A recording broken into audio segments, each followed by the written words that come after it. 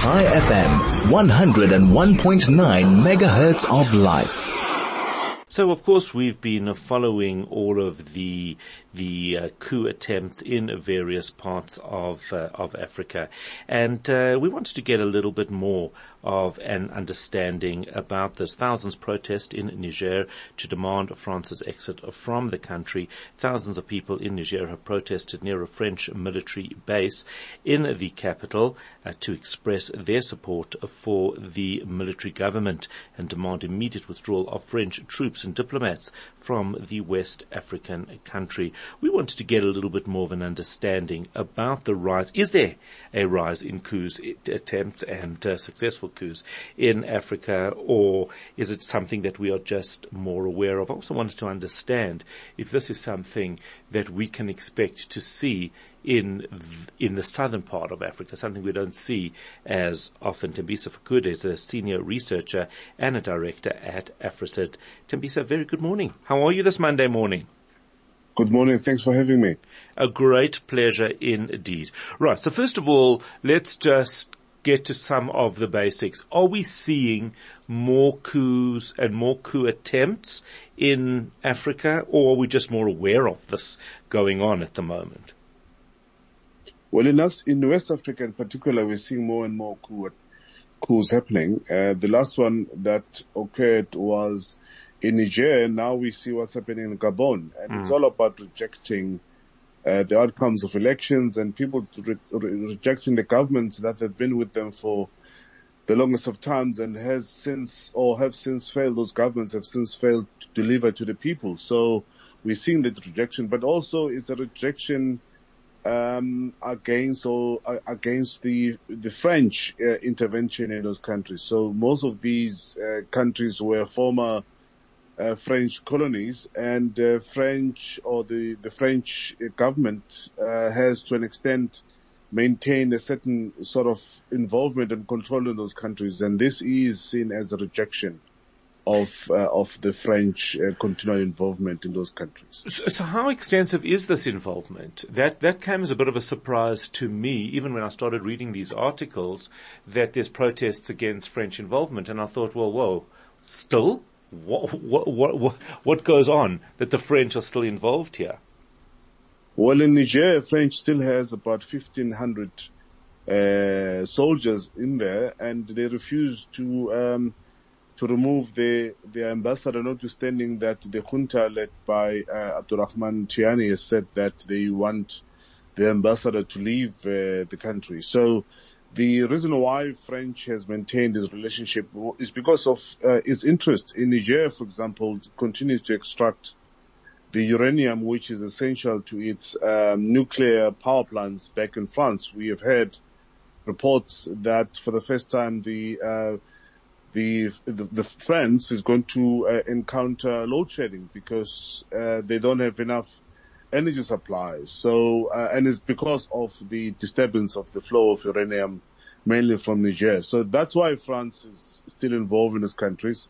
They've had a number of arrangements and contracts before the end of colonialism, and those continue till today. They've got some arrangement, pre-colonial arrangement with those countries, which continue to suffocate those countries economically. There are stories, for example, of France holding some of the municipal plans, for example, and the town plans of certain cities. And every time there is a need to fix something as simple as a pipe burst, they have to go to Paris to get those plans to be able to know precisely where to excavate. So those are the kind of things that continue to be disturbing, particularly in West Africa. But now, why would that lead to a coup? Because you've still got elections taking place. People are choosing. Well, I'm assuming that there's been some form of democratic process. Then surely you just hold your government to account. You don't overthrow the government. It seems to me to be a little bit of a red herring, unless I'm understanding it incorrectly. Well, there are coups because people have got no other avenues. These governments are supported by strong countries such as France, and they rig the elections like it happened in Zimbabwe, and people have got no other alternatives but to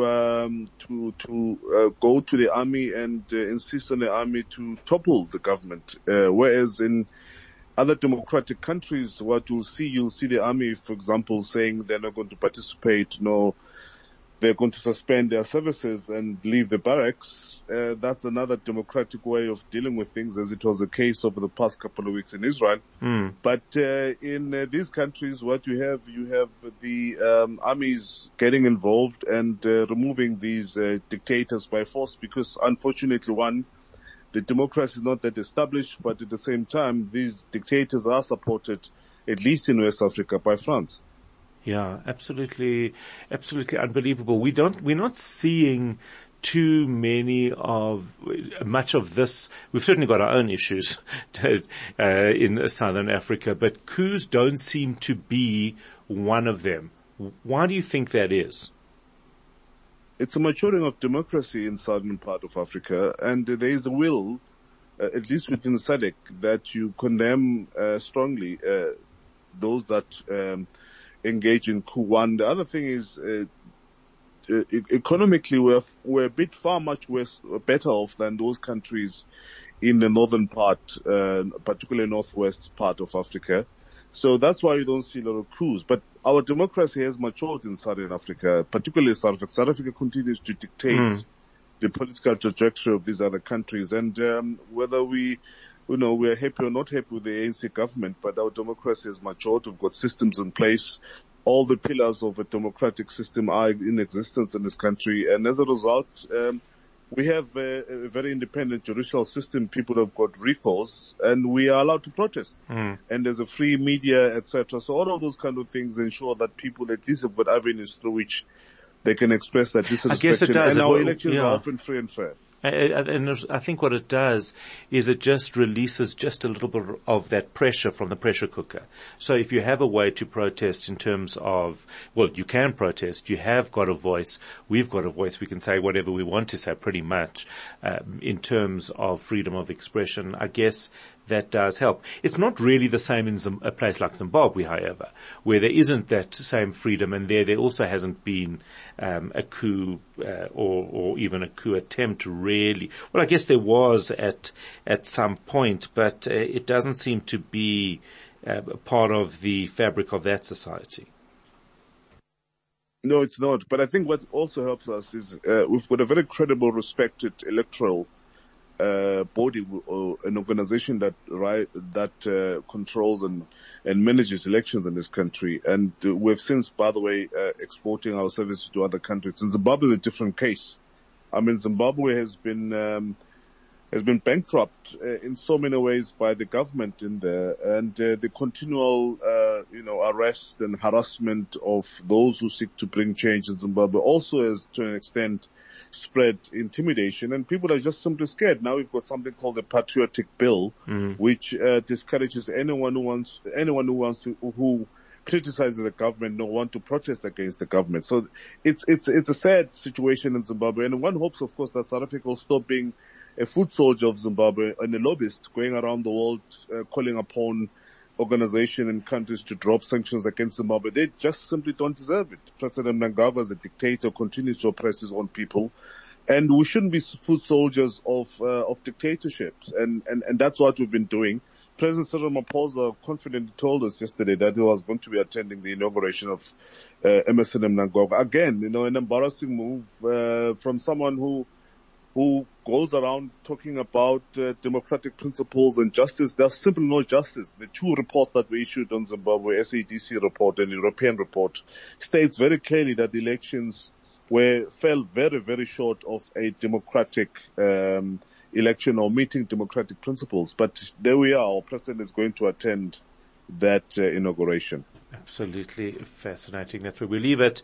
It is 7 o'clock. Thembisa Fakude, senior researcher and director at Afrasid, talking to us about the rise of coups in Africa and whether we can expect to see this spreading to other countries in Southern Africa. Well, it certainly doesn't seem so.